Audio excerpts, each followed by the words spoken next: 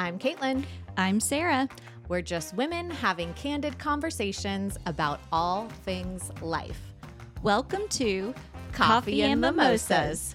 Cheers! This is great. So, yeah. Yeah. Good morning. Good morning. Glad we all made it here with our 2 flat tires that happened.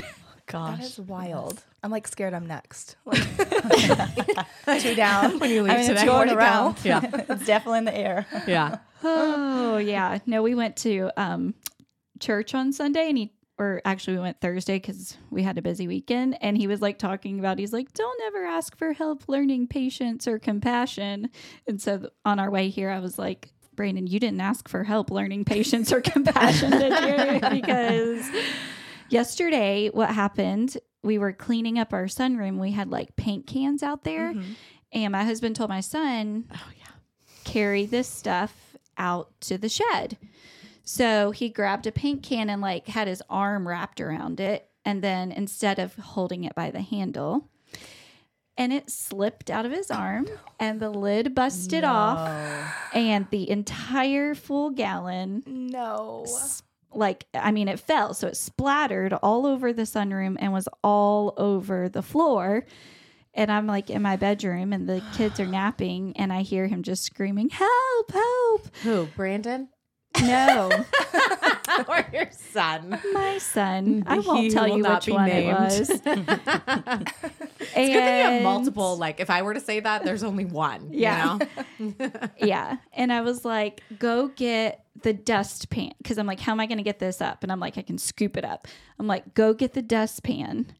He starts walking and like had stepped in some of it. No. So then it's like tracking on the hardwoods across the house to go get the dustpan. And then he's just like starts crying. I'm so sorry. I'm so sorry. I'm so sorry. It was a mess. So he got high on paint thinner because we made him clean it all up. What a Sunday. Yeah. Yep. But the lid was in the big jar. So I didn't save the lid.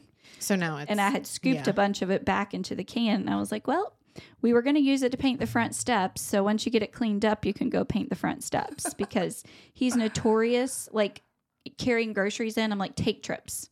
He's like, bags are falling apart. Stuff's always falling out. I'm like, take trips. Mm-hmm. Stop trying to take the easy way out. Stop trying to be lazy.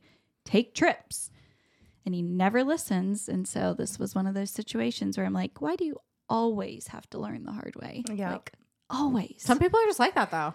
I guess. And I'm guilty of the piling on the groceries onto my arm for sure. Yeah. I'm like, here we go. Yeah, I can do this. Yeah, I do it too. But like after so many, and the bags from Walmart are like super thin. Yeah. So they're like, stuff's always falling out. And I'm like, after so many times. I forget that Walmart has groceries. Oh, yeah. Yeah, they do. Our gluten-free stuff is like $3 cheaper per item there. So I stock up on it there. Yeah. Well, yeah, so paint splatters, flat tires for both of you this morning. Yeah.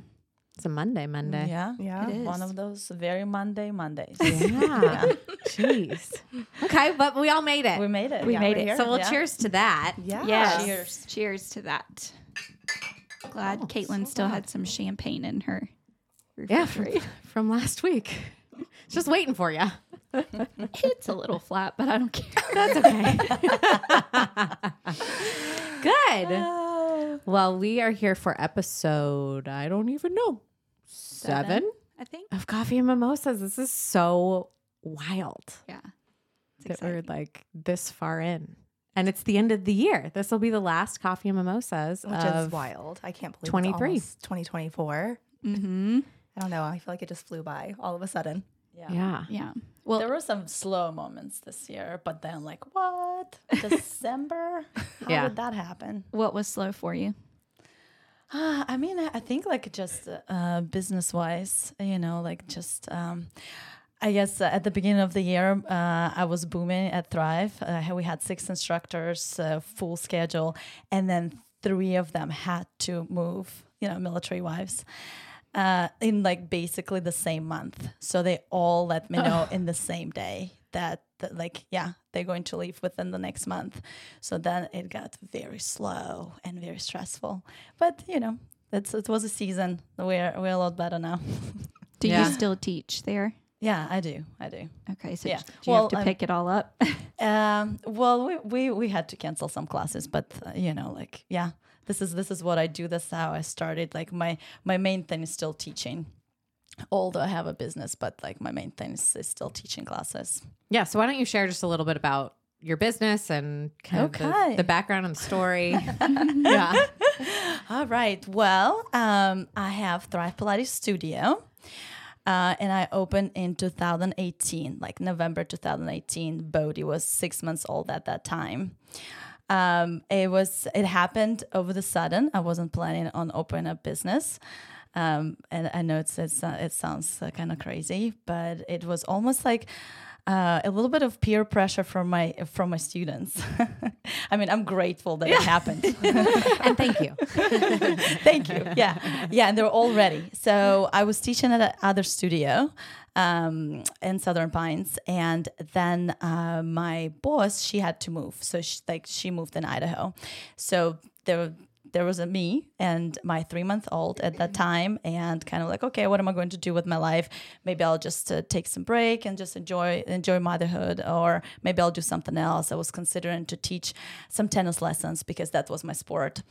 So yeah, and then one morning I was at the coffee shop at the High Octane in Aberdeen, and so I signed for rent. Didn't think much of it, but took a picture of the number. I'll just give a number and see what happens.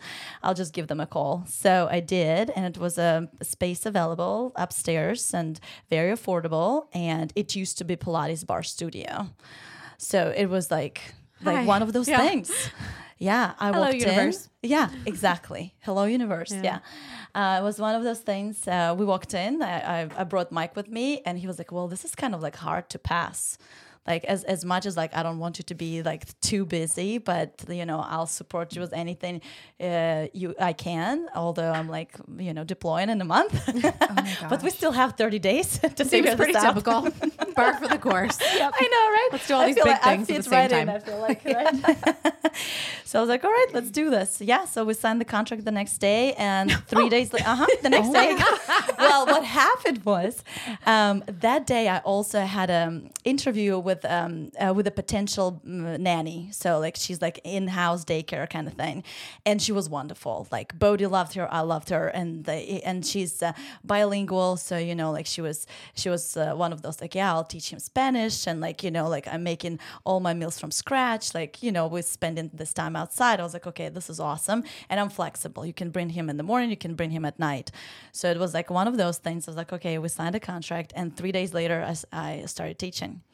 Yeah, 3 days later. That's amazing. The fastest turnaround in any business history and moving into a space. I mean, I kept getting texts like, okay, from my clients. They're like, we don't need equipment. Like, you order equipment whenever it arrived. We'll be doing the reformer classes. But like for now, we're happy with math. We just need some Pilates in our lives. So it was kind of that. I was like, all right, let's do this. Aww. So yeah, I cleaned, and the next day we did Pilates. Wow. Yeah. So it was one of those. That speaks really highly of you that your clients were able to just hop right in and follow you there. Oh my goodness. I'm so grateful. Yeah. Yeah. And being able, I mean, we know so many business owners. Catrice's episode launched today, and I was just thinking of her whole journey of, paying rent on a building that you're having to completely gut and redesign and all of these things. And then that gets pushed and pushed and pushed. We recorded that episode so in July. Mm-hmm. Yeah. And she's opening like this week. So it's like for a turnaround of 3 days where you can start generating the income needed to cover your overhead is like an anomaly. That's a big deal. Oh, it's a huge deal. Yeah, like looking back at it, oh my God, like universe was on my side, like every step of the way. Because I haven't heard anything like that. And plus it's like it wasn't really on my radar. Like we walked in, we saw the space, the mirrors were done, the waterproof floors were done. So like, okay, like I just can't say no to this. Yeah, like fell into your lap. Yeah. So everyone can hear your accent. Can you tell us where you're from and how you? Yes, I was born and raised in Ukraine, Alabama. Just been working on my accent really hard. I love it. So I am from Ukraine, born and raised, and came here to play tennis for college. And once I got here to Savannah, Georgia, like my university was at Botanical Gardens, and I was like, what is this place? I want to stay here forever. This is like a heaven on earth. It's the type of situation. I've never seen anything more beautiful. Like, I want to stay here. So and the rest of the history. Did you think that you were a lot of blood and tears and all that stuff. But it was fine. I just left my entire upbringing, my whole family. Totally cool. Did you think that you were going to go back before you came? Yes. I was like, I can be anywhere for 4 years. I'm going to get free education and play my favorite sport. And then like go from there. And then I'll go back and hopefully do a little bit more of professional tennis and then like figure out my life. And like my dad has business back home, like nothing that I would want to do, but it's like a plan B. I was like, I can always work for my dad and like, I'll figure it out. But, like once I arrived, I was like, wow, this is like a different level of everything. So I really want to stay here. Yeah. So family is back in Ukraine? Yeah, they still are. Yeah. My parents, my brother, my grandma. Yeah. Okay. So how has that been over the last year or so? Very challenging. Yeah, very challenging. I really wanted them to come, and they had an opportunity, but because of my grandma, she's 89. She's like, I've been here, I've done this. I survived Holocaust. This is like not a big deal for me. Like, I don't want to go anywhere.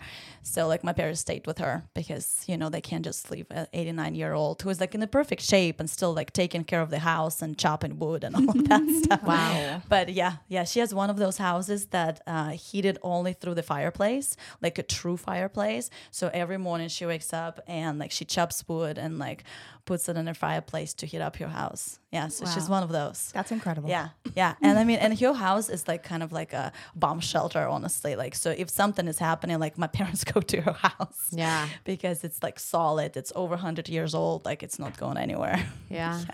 I think there's something to be said for like having that conviction, and that fortitude is only born in true like tragedy and chaos. We live in a place where like we have no idea. We have no idea.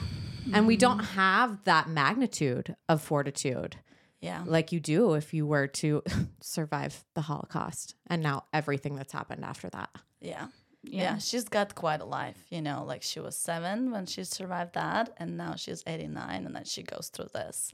So it's like quite a life that woman has, and hopefully I'll get to see her again. I mean, I don't want to like ruin the nice vibe of our podcast. No, I think that, and I really want to like, I want to like write every single word she has to say. Like I was trying to do the Zoom, but like she's so overwhelmed when like we do like a FaceTime situation, and if the like timing is a little bit off, like she's like so overwhelmed. I was like, all right, I need to like go and see you and like have it like a true conversation with you. Yeah. I share the same types of things. Like I want to know all the things from my parents and all the stories they have from their parents. And I found this, it's kind of like a book that they would write, but it's really easy. It's called Storyworth. And they send them a question like every Monday via email. And then you just like click answer the question or whatever. And it'll be like, tell about a childhood story that is a really vivid memory, whatever it is, something like that. And then they basically write it out. And at the end of the year, Storyworth compiles all these stories into basically like a book, and you get the book in physical form. And I was like, this is so great. So I got it for my mom. Love it. Luke got it for like his stepmom. And that's like the gift we've been giving. Yes. Yeah, that's cool. That's so cool. And it's not overwhelming because it's she just can like once a week. Yeah. And you just kind of like write it down like it's a journal. Love it. I love that idea. Yeah.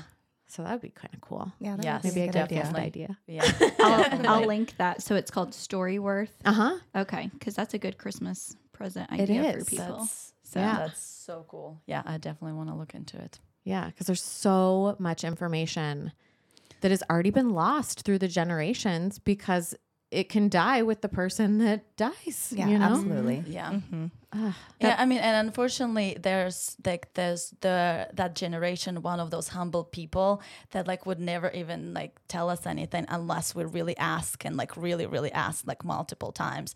Because like my grandma would be like, yeah, there were times, yeah, it was hard, you know, and like no, tell me more.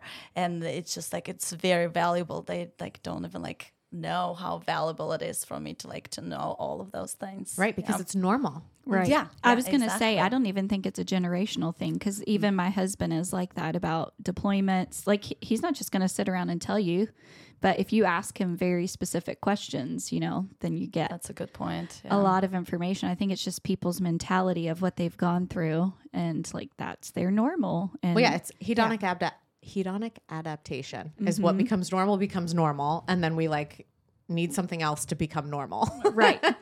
That's like when you are so excited to move into your first house and you bought this 900 square foot house and it's yours and it's beautiful. It has the ugliest walls and flooring. And I'm talking about ourselves in Oceanside, but we were so excited that we bought our own house. And then it was like, okay, we PCS'd and now this house is 1,500 square feet. Yeah. Oh my gosh. Was there $6 million there?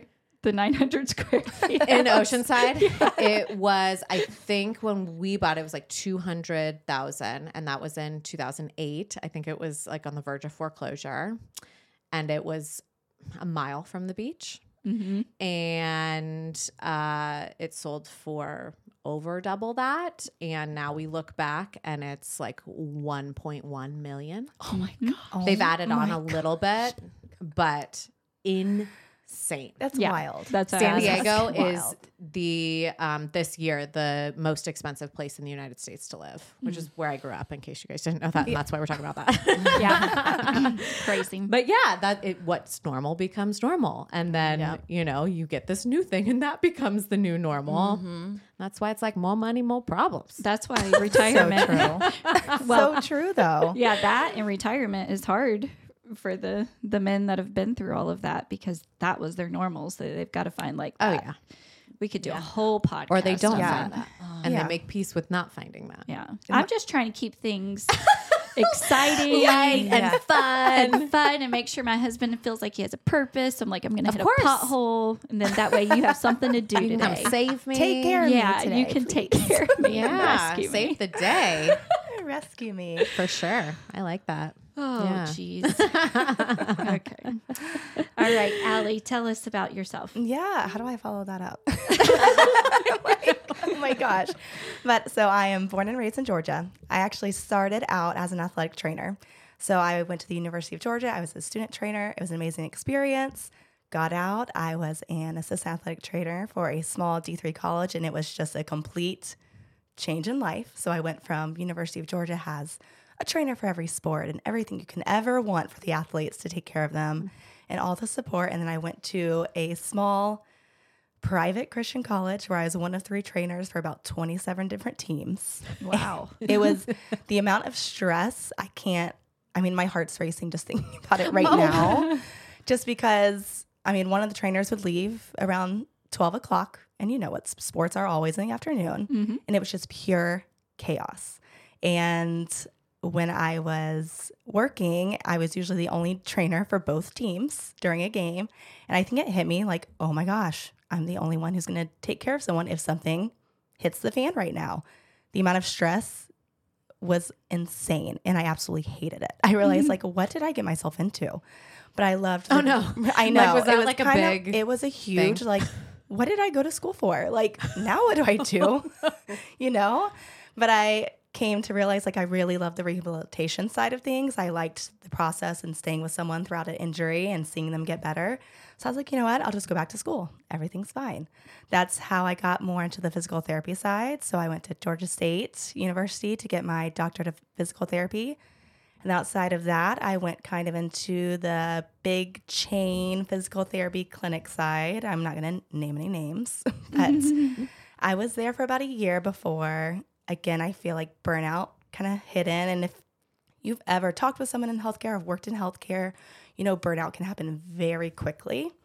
And when you get to some of those big chain PT clinics, you can be seeing 2, 3, 4 patients at a time, which drives me up the wall. And I can go more into that. I have a whole spiel on that. And I've seen that with my daughter. I like her first appointment. They're like, you have to come. And the therapist was working with someone, popped over, didn't even really know her. So the assessment was very like quick, and then gave her an exercise to do. And I was just like, oh, and then she hopped back over to and it was just one other person. So I can't imagine 3 to 4. I was like, okay. It's like, how are you actually assessing me? Do you have your hands on that person? It drives me up the wall.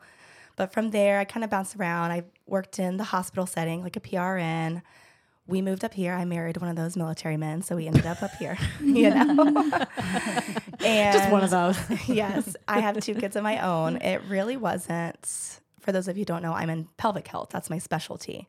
And I really had no interest in it until the birth of my son. So he's my second. I had my own pelvic floor dysfunction going on with me. I went to a clinic. That was the first time I was actually ever a patient at a PT clinic. And the care I received wasn't what I felt like it should be with what I was coming to. Like, it's a very personal thing. And I just about as personal as you just can. about well, as I was going to personal ask, are as we you talking about can. your pelvic floor? Or are we talking about like recovering from something? I mean, honestly, all of it. Yeah. Like all of it. It's so personal to someone. And I just felt certainly like your pelvic floor for sure. it started well, but then I feel like I was just put on biofeedback, placed in a room while she was seeing other people. I was handed off to an aide who wasn't even in PT school. It's just something that I'm like, is this how it's being treated? Yeah. And I was like, there's no way, like there has to be something better. So that's when I kind of took the reins myself, and I was like, I'm just going to go find out what I can learn. And my first pelvic floor course, I feel like it was just such an empowering moment because I realized how much I didn't know about my own body. And I'm like, I've already gone through PT school, and how did I still not know this about my body? And other people don't know this information. And to me, that's truly sad, like especially in women's health, because I feel like the education system has somewhat failed us. And a part of it is also, what is your family teaching you? What is your environment? All that. But I just kind of came to realize how much I almost dissociated from my own body and how I struggled with myself. And the more I learned, the more empowered I felt. And when it came to, okay, like now I have this specialty, I'm in love with it. Now what am I going to do with it? I was like, do I want to go to a clinic where they're kind of controlling what I do? And that's kind of the insurance side. I kind of got out of that. And I was like, you know what? Let me just start my own thing, because I believe I can do better at this. And I want to be one of the better ones in this area. And I want to be able to educate and teach and inform people. And that's where Pelvic Power started. It was just this. I had a feeling I wanted to start a business eventually, but I almost one day was like, you know what? I'm going to do it. I'm just going to do it. I'm going to file for my LLC and let's go. Let's do the thing. Tell everyone what pelvic floor therapy actually is, just in case they don't know. Yeah. So that's definitely one of the biggest questions I get. So I am just your regular ortho physical therapist. I can treat head to toe, whatever, like neck pain, shoulder pain. Pelvic floor, pelvic health specialty, I go more into, okay, are you having leakage, pain with intercourse? I treat a lot of like PCOS, endometriosis, pelvic organ prolapse. Those are some of the diagnoses that have kind of been I go more into that now. But I can still treat low back pain, hip pain, all the things. So it's more the pelvic floor is playing some part into your symptoms. And I do internal work with that, or external, depending on how comfortable or uncomfortable you are. So it's kind of just, I feel like it's just been the missing piece in a lot of my care, especially because when you go to different PT clinics or doctors even, they don't ask you about those things. And I think people want to bring it up to their practitioner, but they don't even feel comfortable, don't know how, don't know what kind of help they're going to receive. Or think that it's completely normal. And right? Like, how often do you hear, oh, like I pee a little when I sneeze or when I do jumping jacks, and everyone's just like, oh yeah, we've had kids, you know? Like, right. It's fine. And which is great that we can normalize it enough to talk about it. Yes. But then also to realize, like, it doesn't have to be that way. No. Yeah. Or they're like, oh, wait until you're 50. I was like, And no. I'm like, no. Just because something is common does not mean it is normal. Right. And part of that is generational. Like, women used to be told, oh, you had a baby, that's just part of your life now. And I do think I get pushed into the mostly pregnancy postpartum category, but everyone has a pelvic floor. Anyone can be affected by it in any sort of way. Men. It's not just women. It's not just pregnant and postpartum women. It's men, women. It could be anybody. It could be, pediatrics. There's pediatric pelvic health. It spans over the lifetime. Mm-hmm. And I feel like people don't really think about that part. But you're right. People think it's just totally normal. And they're like, oh, I pee a little bit, but that's just my life. I'm like, no, but you don't have to live that way. Yeah. Like there are things we can do to correct that and make you feel your best and not be self-conscious about it, because people you get self-conscious and don't know who to tell or if you can tell anybody. And I hate that. I hate that it's like that. Yeah. I have 2 questions. Yeah. Working with men and a pelvic floor, like what would be a symptom that a man should get that addressed? Yeah. So erectile dysfunction, testicular pain, premature ejaculation, kind of those things are what I'm not in the men's pelvic health world. I know there's probably like way more. It's definitely a future goal of mine. I want to be able to treat all genders because I feel like inclusivity in the area is kind of lacking, especially in the pelvic health world. So, but those are kind of some of the things that or any general pelvic pain. It could present as low back pain, hip pain. Those all play into it too. Now, how do you get the word out for people to come to you? Because as you know, with healthcare around here, you're like in and out, pushed out the door. And, we always talk with everybody about how you have to be your own advocate and everything. And I've gone through it so many times with all my kids and then so many issues afterwards. And they're always like, oh, just get on birth control or whatever it may be for regulating hormones or pain or bleeding. And finally, I got diagnosed with PCOS, but I wasn't told what to do. They were just like, here you go. Yep. And they didn't refer you. Nope. Anyone. Didn't refer me. Didn't say I should get a pelvic floor therapist. They're like, we'll just follow up in 3 to 6 months. Didn't give me any ideas of what to do because I'm gaining weight and I don't know why. I haven't changed anything. And they're like, well, you'll just have to work out more than the average person. And I'm just like, okay. Well, that's discouraging because I'm doing good to do what I'm doing. And that drives me insane that is still happening today, because we know pelvic floor, and those doctors should know pelvic floor therapy is a thing. And we have a good amount of providers in this area, actually. I don't know if people know that. But we have about 7 or 8 pelvic health therapists in this area. And there is this disconnect between doctors just giving you a diagnosis and be like, well, there you go. But I don't know if they don't know that we can help in a certain way. And I would love to have more conversations about even doing this. This is raising awareness. Social media can raise awareness. Word of mouth can raise awareness. I try to do some workshops. For me at this point, it's just if I could just bring it up to people, even just general population, hopefully that just trickles out. Mm-hmm. And then more and more people find out about it, because I'm like, yes, you should have a whole team of people behind you.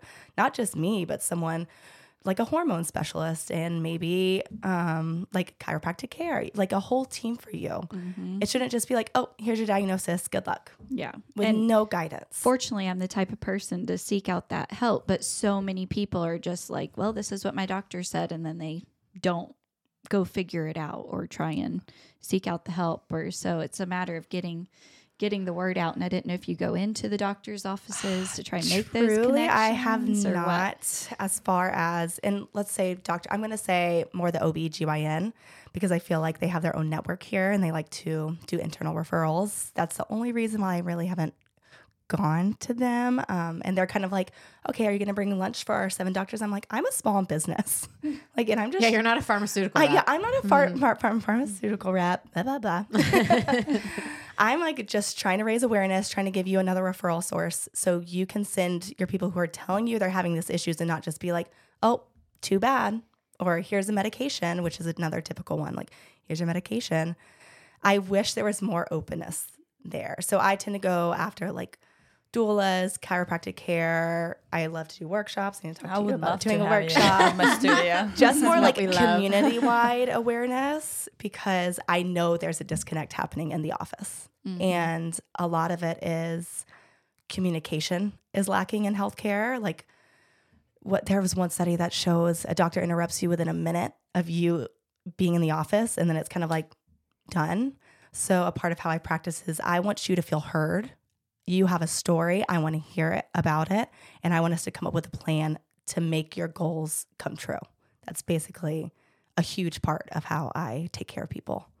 because it is sad to me that people are going in and just not getting any resources. It's wild. Yep. Yeah. When I went to the gynecologist, because I was having like pelvic floor pressure, and it was from lifting heavy, I think, and wearing a belt, or at least that exacerbated it. Probably having 2 kids has something to do with it too, but it was never an issue until I started lifting heavy again. And she was like, yeah, you have a little bit of a prolapse bladder. I can give you, I think I've already told this story, but It's okay. I'm like having this moment of deja vu. Yeah. Maybe it's because I've told it to you, Allie. Yeah. But she was like, we can give you this medication to stop the feeling when you lay down of like, oh, I think I have to pee, but I don't, my bladder is empty. And I was like, I don't even really take Tylenol ever. Like, I don't want just a fix. And she was like, well, we'll put you in for pelvic floor PT too. And I was like, great, I'll just wait to see somebody. And so well, first off, to go off of like, here's your diagnosis, right? And then I want to ask questions. So what can I be doing at home? Is there something that I can do immediately today? Like drink more water, whatever it is. But I don't think that system is designed to give you the time to get the treatment plan versus just the diagnosis. And that's kind of all we have time for. Thank you. Come again. I've got to see my next patient. Right. Yeah. And so I was grateful to get a PT referral. However, I'm the person who gets in my car from appointments and is like, oh, okay, they just put this electronically in. I'm going to call to schedule an appointment. So I call and it was already in, and they were like, mind you, this was in like March, and I wanted to schedule an appointment. She said, well, great. We can get you on October 9th. And I was like, I'm sorry.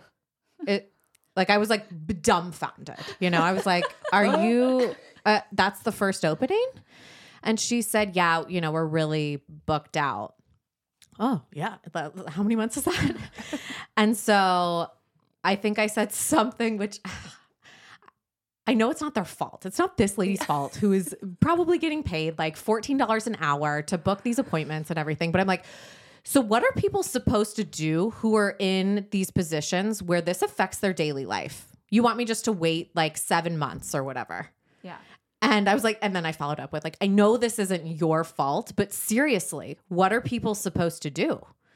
And she was like, I know it's an issue that we don't have enough providers, blah, blah, blah. And I was just like, okay, book me. And then I immediately reached out to you, but I wasn't ready yet because I was working with Savannah, and she was helping with some exercises for my pelvic floor. Savannah Gardner, the chiropractor. Yes. She's amazing. Dr. Savannah, with Family and Co Chiropractic. And that had gotten me to a certain point, and I was working on some other pain and stuff. And then I was finally ready to work with you. Yeah.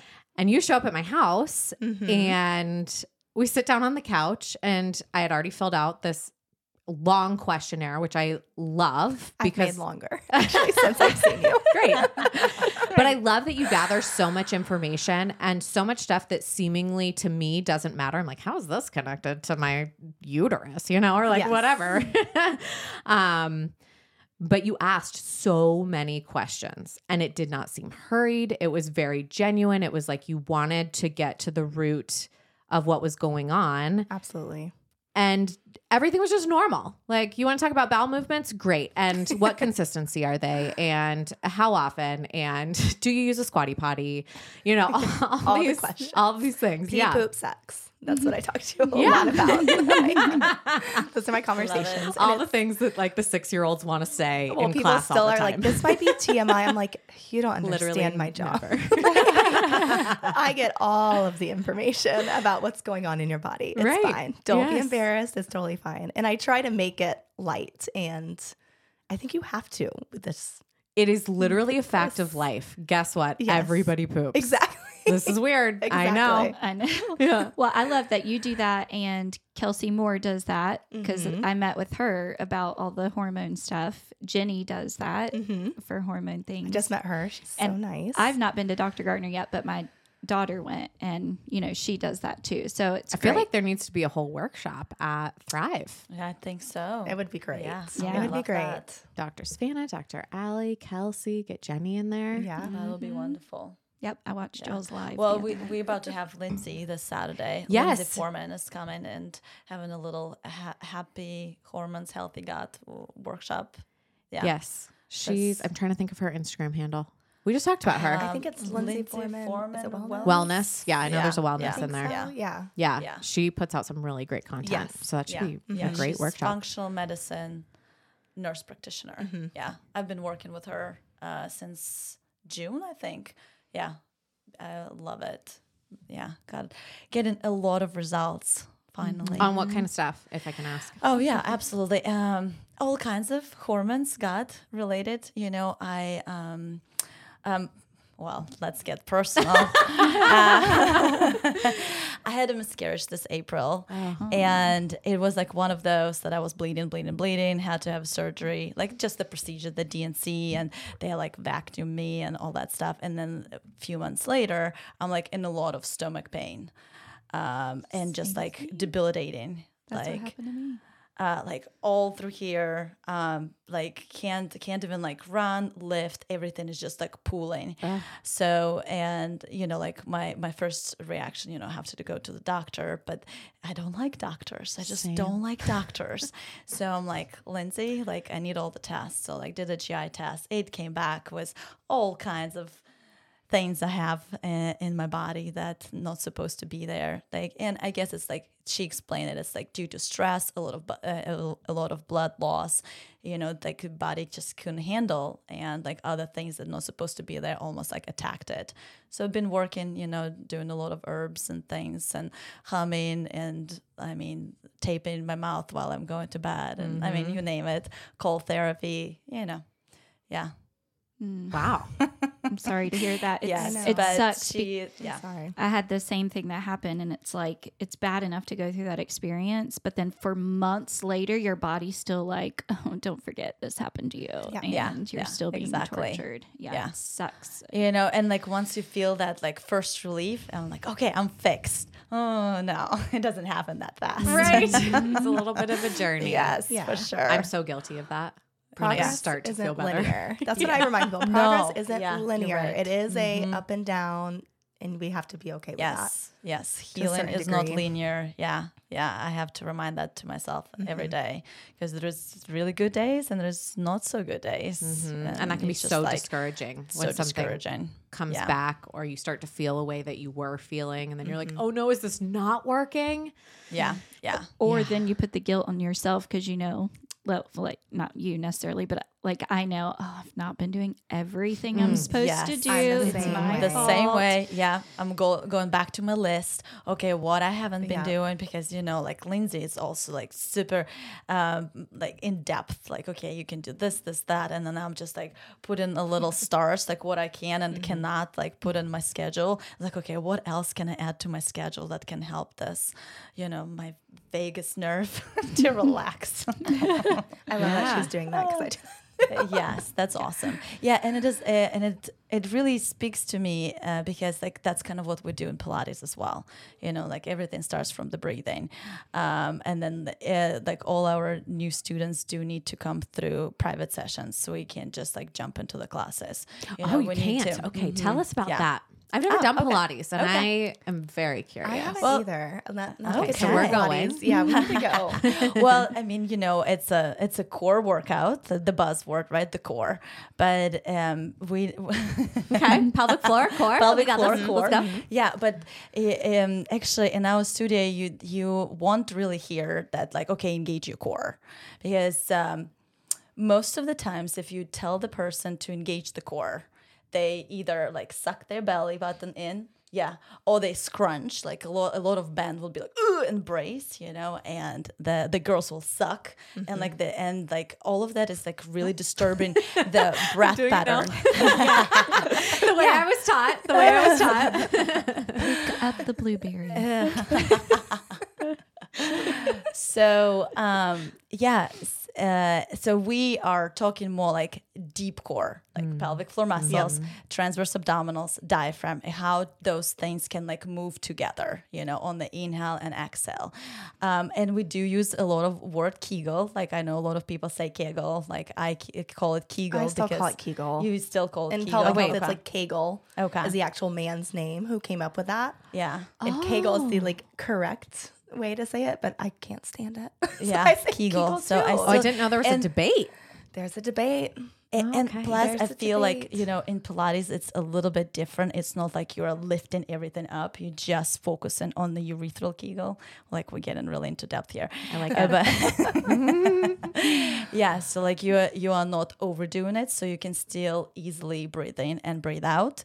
And if you are Kegling and you can't fully breathe, then you're overdoing it and you're just creating more tension, and then tension just gives you more instability. So anyways, when somebody wants to do Pilates at Thrive, we ask to do at least 3 private sessions. And the first session we go over 5 principles of Pilates. Actually, Pilates, it's another guy's last name. Joseph Pilates created Pilates. Yeah, he was a German boxer and gymnast. Oh, okay. Yeah. And when was this developed? It was like around World War I years, because he's also, so those reformer machines that all the girls are working on now and looking cute, actually they were made for soldiers, for wounded soldiers.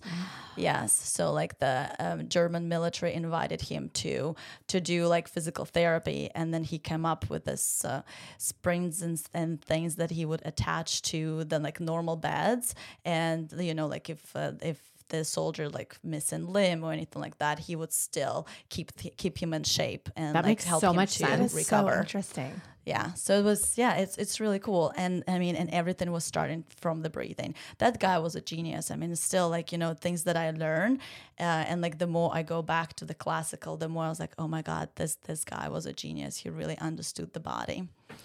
So anyways, so like the first session, we go over 5 principles of Pilates, which is like breathing, and then pelvis placement, rib cage placement, shoulder blade placement, and neck placement. And then we start building up on it, adding to exercises. And first we do like pre-Pilates exercises. They are very simple, very controlled, everything with the breath. And we are moving on the exhale. So like inhale, we're prepping, and the first 2 seconds of the exhale, we stabilize, and then we're moving. So the body has a chance to connect all the deep muscles. And everything starts from the big toes. That big toes is a big trigger of the lower ab muscles.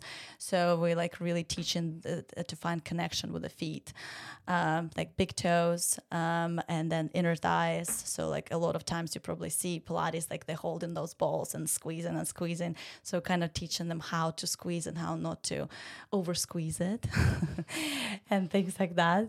How they like to like really smoosh that ball. They really want to bulk up there. I love the way you say it. I have those words. Yeah, there is a lot of them. That sometimes I would start teaching a class. They're like, "Can you please say that word?" Like, I just really want to hear you like saying that word. It's a little ASMR with their Pilates. Yeah. Anyways, and then after that, second session we'll do a lot of like classical mat exercises, like 6 essential exercises that basically are based the base, that they're fundamentals. And then the third one we introduce to the equipment if the person is ready, and again depends where they're at. So and then we go from there. So that's kind of how it works at the studio. So what is Pilates specifically good for? Like, and I mean in the sense of like, if I think of like lifting heavy things, I'm like, okay, my bones need that, right? And I want to build muscle. So just along those lines. I want to say is to help you to lift heavy things, and to be more integrated. So it's almost like a structural integration. You're organizing your body, like from the feet up and from the inside out.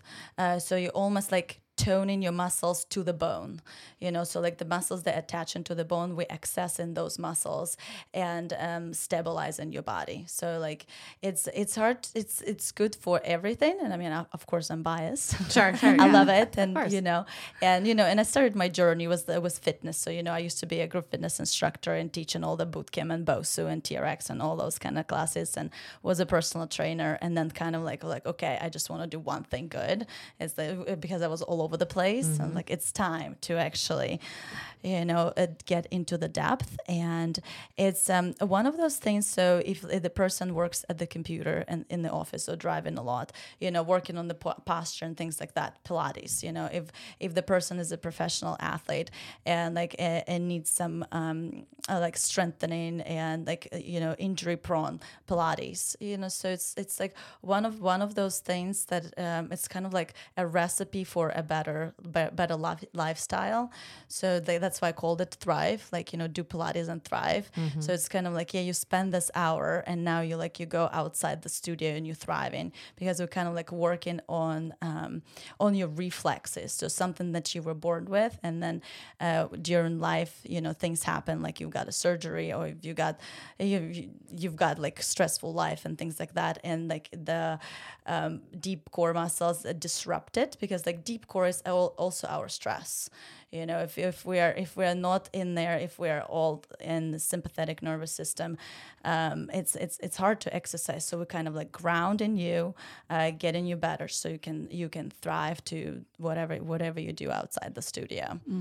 I've done Pilates quite a few times, and a lot of times I'm like, oh, that wasn't too hard, or I like think it wasn't as hard as it was, and the next day I'm like, holy crap. Like I didn't, like places that hurt that I'm like, I wouldn't even think that I would have hurt there, because I didn't feel it in the moment that it was building that. But yeah, the next day or 2 days later, it's even worse. That's what I was going to ask, if it's one of those things. Yeah. Oh yeah. Yeah. Delayed muscle soreness. Yeah. You're like, because it's stuff you do not use or think about or do in any other form of working, like even yoga, I'll be sore after that sometimes. But yeah, with Pilates, it's like, oh wow, that one little spot there, I must never do anything with. It's because crazy. It's targeting like specific muscles, which is like essentially what I do too. Okay. Like my job is to find your weakness. I'm sitting here and I'm like, what you are saying is exactly some of the stuff that you would say to me during our sessions. Absolutely. And some of the exercises that we do. I have to like put some of these videos of me doing these exercises in the reel, because I'm like laying on my back on her table and like engaging my deep core. So like, those little back muscles back there, like everything, rib cage, right? Getting my breathing. And then I'm like moving one little leg down, down, down, hold, breathe. Yes. All the things. Up. And like after 10, I'm like, oh my God, Allie, I can't do this anymore. This is burning, but you're barely moving. I'm like, I would rather go squat. I know, but people are so good at cheating with the big muscles. Correct. So our jobs, which sounds like a lot of what you do too, is to find those little weaknesses and those guys that you haven't been using in a long time. Because like in the pelvic health world, like you said, it all starts from the big toe. Same thing. It starts from the feet and going up. So I have to look at everything. And people are like, why is she watching me do marches and stand? And like, and now march. And I'm like, okay. And squat and do all these things. I'm like, because it's a whole body. Like your pelvic floor is within a system. Now we got to figure out what's going on with it. Because in reality, I don't know if y'all know this, but pelvic floor should really be doing its own thing. Like it's contracting throughout the day on its own, and it should be able to relax on its own. Where we get in trouble is most people I see, and it can go either way, is most people I see are actually too tight. So it's already in this contracted state and they have no idea how to relax it. But the question is, why is it getting that way? And usually it's because something on the outside is going on, whether it be you don't know how to contract your deep core or your rib cage, you have no movement there, or no mid-back mobility. It's so many things, or decreased ankle mobility. It's all connected. And I truly take it from a whole body approach. And I think every clinician should, or anyone in fitness or health, do need to look at the bigger picture. You're treating a whole person, so what truly is going on there? Yeah. Yeah. And now we've even found a dentist that does that. Yeah. We're giving everybody all the resources here Yeah. that does that. But it's almost like you have to have your clinicians collaborate with each other. Yes. Correct. To know what is going on. Like, oh, I found this with this thing and they're working on this. And, that's up to the patient to be able to relay that Absolutely. to each person that they're seeing too. But it's like, how do we get that system? That's why my one business client's opening a women's wellness to Right, try where and it's- get it so that Everybody's there. so all the providers are there and they can discuss the patients and work together. And maybe one giant questionnaire that everybody gets. Yes. Right. So that everybody could be like, okay, I think you would help her with this, and I'll help her with this, and I'll help her with this. And I think it'll really help provide a good comprehensive care that we're not able to get anywhere else. So, yeah, that's It's a lot. coming. There's a lot going on in the human body. Yeah, and still Truly. a lot of it is so unknown. Isn't it crazy? It's like the more you learn, the more you'll understand. Like, oh gosh, I don't know anything about anything. Oh yeah. We were sitting at dinner Saturday night. We have an annual Christmas gift exchange, and one of the women is a PA, and she focuses on hormones. And we started talking about all these Huberman Lab episodes that we were listening to, and just endocrine disruptors and just like plastics and all down the rabbit hole. And you're It's like, overwhelming. great. And now I know way too much and I can't live my life. It's And overwhelming. It is overwhelming. But then it's also like, I don't want to not know. I don't want to be ignorant to it because I want to do something. But then there's also levels of okay, you can't be focusing on your laundry detergent if you don't focus on getting outside and just moving your body once a day. We've got to figure out where you're starting from and Yeah. what you can Pick focus your battles, on. kind of thing. Yeah, and then slowly trickle the other things in. Now, if you're at a point where you're active and you're working out and you're able to, manage your meals appropriately and you're cooking your own meals, then sure, look at your laundry detergent Yeah. and And make the makeup switch. and all that Sure. stuff. And your makeup. Yeah. And It your is baby everything. steps, but it is overwhelming because you're like, I know this and I shouldn't do this, but you know what? Convenience sometimes wins. And there just has to be the sometimes balancing win. act of it Yes. too, where you can say sometimes okay, we're going to go through Chick-fil-A and also Absolutely. Especially other when your son works there. That's- I'd be there all the time. I'm just picking him and dinner up. It's fine. yeah. And then the other 6 days. I just want to see him. Yeah, you're just going through the drive-through. My pleasure.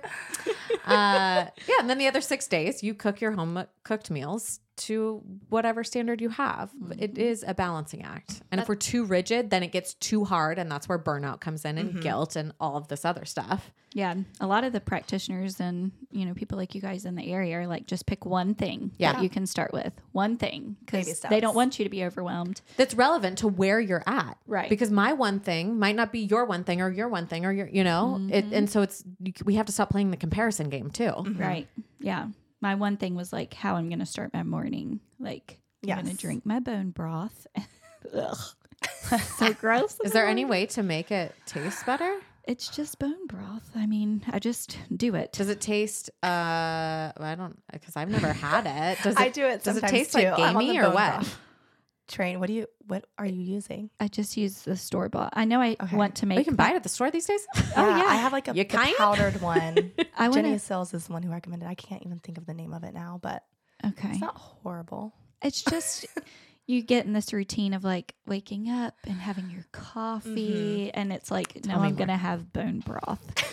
Do you So- sip on it or do you No, drink it? I just drink it because I'm ready for my coffee. Okay. So, but yeah, so that was my one thing is how I'm going to start my day because, working with Kelsey, she's like, you are immediately waking up and putting your body in fight or flight.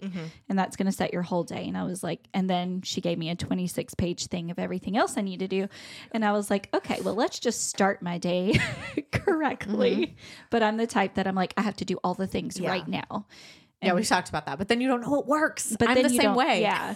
And I'm like, which 5 things is actually working? And all or then you would have to nothing. go back. Totally. Yeah. And you have to go back and you'd have to like take 4 out or something to see. And I never do that. I'm like, I'll just keep doing them all until I don't. Yeah. And then I just got overwhelmed. So I was like, okay, I'm just going to focus on my morning routine once I get that. But that's where that guilt thing came in, because the other day I was like hunched over in horrible abdominal pain again. And I'm like, I've not been doing my bone broth. I've not been eating my seeds. It's also stress. Yeah. The stress management. Yeah. I mean, Yeah, what's going on in your life that could be stressing you out? If like, geez. flat tire. We can go to the questions now. We don't need to talk about my life right now. Well, December. it is. I know. There's The a lot of holidays. things that go on at this time of the year. It's that weird time between like Thanksgiving and New Year's where you're like, what day is it? Where am I? Yeah. What's happening? And I know that happens way more after Christmas, but there's all these external stressors for a lot of people of like family Yes. time, family coming into town, traveling. Do I have the things in my house ready? Do I have the presents ready? Did I think of everybody? Oh no, I forgot this person and their gift. That is the one thing for me that I'm like, I am not a gift person. I would much I'm not rather either. shop and give gifts. I was driving the other day and I was like, because my whole big family, we draw names at Thanksgiving for who gets who, because if not, you would just be just spending crazy. ridiculous amounts of money on people. So we each draw a name, and I know who I got and who the kids got and who Luke got, but I couldn't remember who got me. And I was like, oh yeah, I wonder who got me. What do I even want? You know, I'm just not, even with birthdays, I don't think of people giving me things for my birthdays, but I do know that there are people in my life that care about that stuff. So I try to be mindful, like, oh no, there are people who care about the gifts that they get. So I have to be mindful of that. But all the stressors right now, and then you add on just typical life of owning a business and having children and just all the things. My Yeah. mother-in-law texts me like every day about a Christmas gift, and it drives me up the wall because I don't even think about, like, I'll buy stuff like on Prime Day and be like, okay, I'll go ahead and get this stuff. But our like big shopping, I just do like the week of, because my job Of is Christmas? my job I is do That that doesn't too. stress you out? I do that too. No, I because used to do that, and then I would be pulling my hair out, and Luke and I would be fighting. No, And I was like, I because can't live my life like this. I'm done with, I'm not working really then. But like Get this slowed past down a bit. weekend, we had 11 performances between both studios, which is probably why I had the abdominal pain.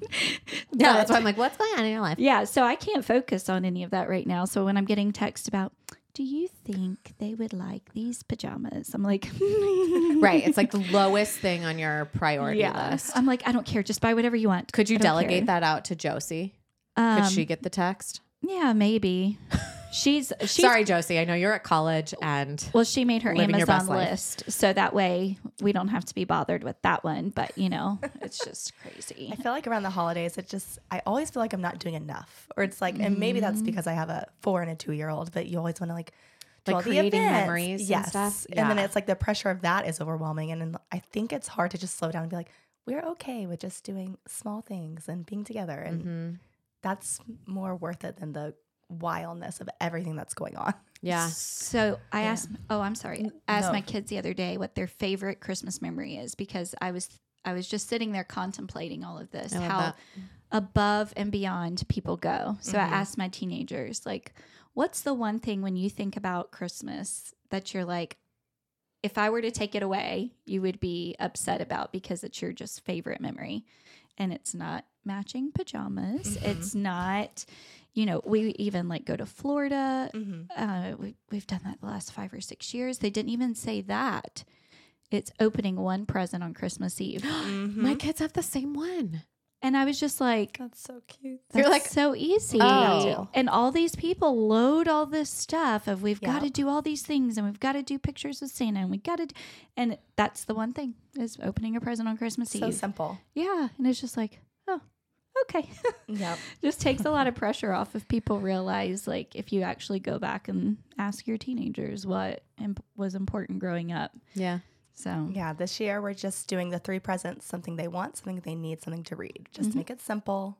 I like it. And that's important when your kids are 4 and 2. Yes. Okay. Because if you set the precedent right now where they get like this, I don't even know, like trying to think of what my kids some got that people really set do us like up 20 for these high presents under the tree, expectations, and I'm but like, that's where we are, where I'm like, okay, the expectation has been set that we like that Santa he's a big man that brings these big gifts. yeah. And this is the first year my kids, spoiler alert, if you have kids in the car right now about Christmas, that's the first year that my kids have both told us, like, we know that Santa is like, it's the spirit of Christmas. It's you guys. Mm-hmm. And there's not like a man, you know? Oh. And we have Scooty, our little elf, right? Scooty. And she comes, they named her Scooty when I think Logan was like 3 and Molly was 1. And now they're interested in like coming up for the other person. So like Molly last night was like, can I have her do this whole thing so Logan can wake up to see this? That's what my kids did. Yeah. And then Logan today was like, Mom, I really love this, but also like, I want to keep Christmas the same. So can you just do the stuff for Scooty? I want you to do the magical part. And so it's like this weird time of like, this is the first year that they've let us in on knowing that they that they know. But Molly was like, no, I knew when I turned 9. And I was like, so you've just been playing along like for me? Like, you know? That's kind of sweet though. Well, my kids, we tell our kids between 6 and 7 now the truth. And I think that there's something to be said for that. Like my brother's family, like they don't even do it because they're like, that's fucking weird that there's some creepy man that comes into your house. Like, what the hell? And then you feel like your parents have lied to you, perhaps. Yeah. Yeah. That's why my friend doesn't do it. She's like, we can't lie to our kids. But like, I give hints all the way up until they're 6. And like, I tell them about, I talk about it as a tradition and how it started. Okay. And so, the tradition of Santa bringing you presents and like, you know, I explain it that way. And then that way when they're 6, I'm like, and the tradition is carried on by your parents doing it and you'll do it one day. And then I let the bigger kids help with the smaller kids. They get to save later and help set it up. That. That's good advice. But yeah, we did the same thing. And I think Ethan knew younger than 6. And I was like, why didn't you tell me you already figured it out?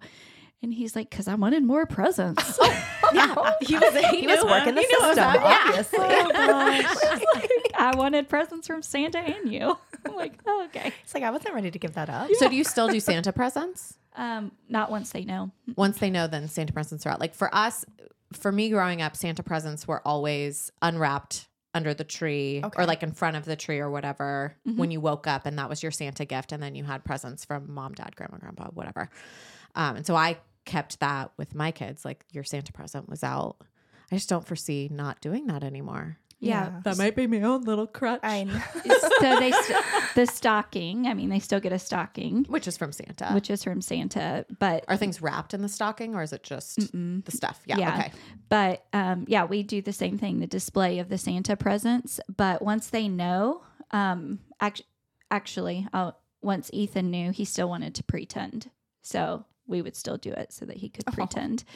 And Austin, I haven't asked him yet this year if he wants to pretend because he's 7 now. Right, so this will be he's right at that age. Yeah. So this will be his first year. But what we try and do is revert it to them now. They're now helping give. So like I said, he'll stay up late and help us set up for Bo and Sam to have their Santa. But I still spend the same amount of money on all of them. And so he'll still get the same number of gifts. It may just not be displayed. It depends on what it is. But I haven't started that yet. Right. We're not the week before Christmas yet. So we'll check back in on Everything is way cheaper the week before Christmas, by the way. So, I mean, listen, if it works for you, it does. Then do it that way. I just found myself doing that. And I was like, this stresses me out. And then having to like mail stuff to California, it was legitimately causing fights in our household. And I'm like, this is not what this is about. This is not what the holidays are supposed to be about. That's why Luke hates Christmas, because he's like, it has become this thing of consumerism and gift giving, and you have to get it there on time and expectations. He's like, why can't it just be like, let's get together? See, that's the part I like. It's the let's get together. Me Because we too. don't get to see family. I mean, but it's expectations here. It's the expectations. And from other people sometimes. Yes. You know? Like we just sent out a text like, hey, we're not buying everyone presents. Right. Like we just want to spend time with y'all. Yeah. That's why why you like it or you don't. Yeah, my husband hates Christmas too. That's why Thanksgiving is his favorite, because that's all it is. There's no presents. Same. It's just spending time together. But Might be like some childhood trauma stuff too. maybe Like what happened around Christmas time when you were little? oh, well, Brandon's family, it's like the, 4 Christmases. Oh. So they're not divorced or anything, but they had to go to each grandparent's house. And even when we got married, we were expected to, with our kids that go to bed at 6:30, and they stay up till 11 because they do all the grandkids, and you open one present at a time. Yeah, and everybody watches. You all have to talk about it and what you're gonna do. That's how it was for us. Yeah, so you do So you dinner. could savor the moment, and everybody could see what you got, and we could really appreciate it. I've never liked that because it's so much pressure in your reaction. And Oh my you're gosh, like, I always better felt look that. super happy. Yes, and there were things I Gotta remember react. opening that I didn't you're like, and then I would have to fake it Yeah, and it ruins. because you don't want to hurt anybody's feelings, Jeez. What were your Christmas traditions? Like, how is it different?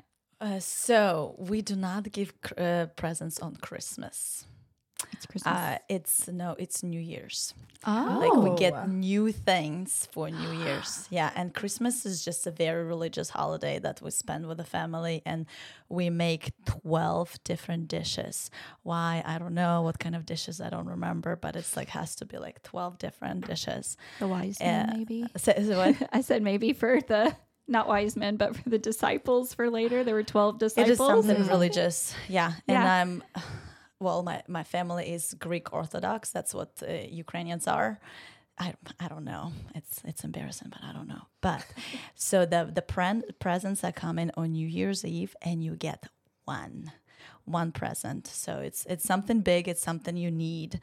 And like you wake up in the morning on January 1st, and you run and see the present under the tree, and that's from like entire family, but like from Santa, and that's it. I love that though. Are you going to carry that? That's what I was wondering. I'm do you thinking do that? like that. Well, I feel like a lot of pressure. Like I live here, so I need to appreciate and kind of like be involved in all the traditions. Luckily, You mean the American consumerism? Well, I don't know. I'm like still like debating where I'm at. Because Bodhi's how old now? 5. He's 5.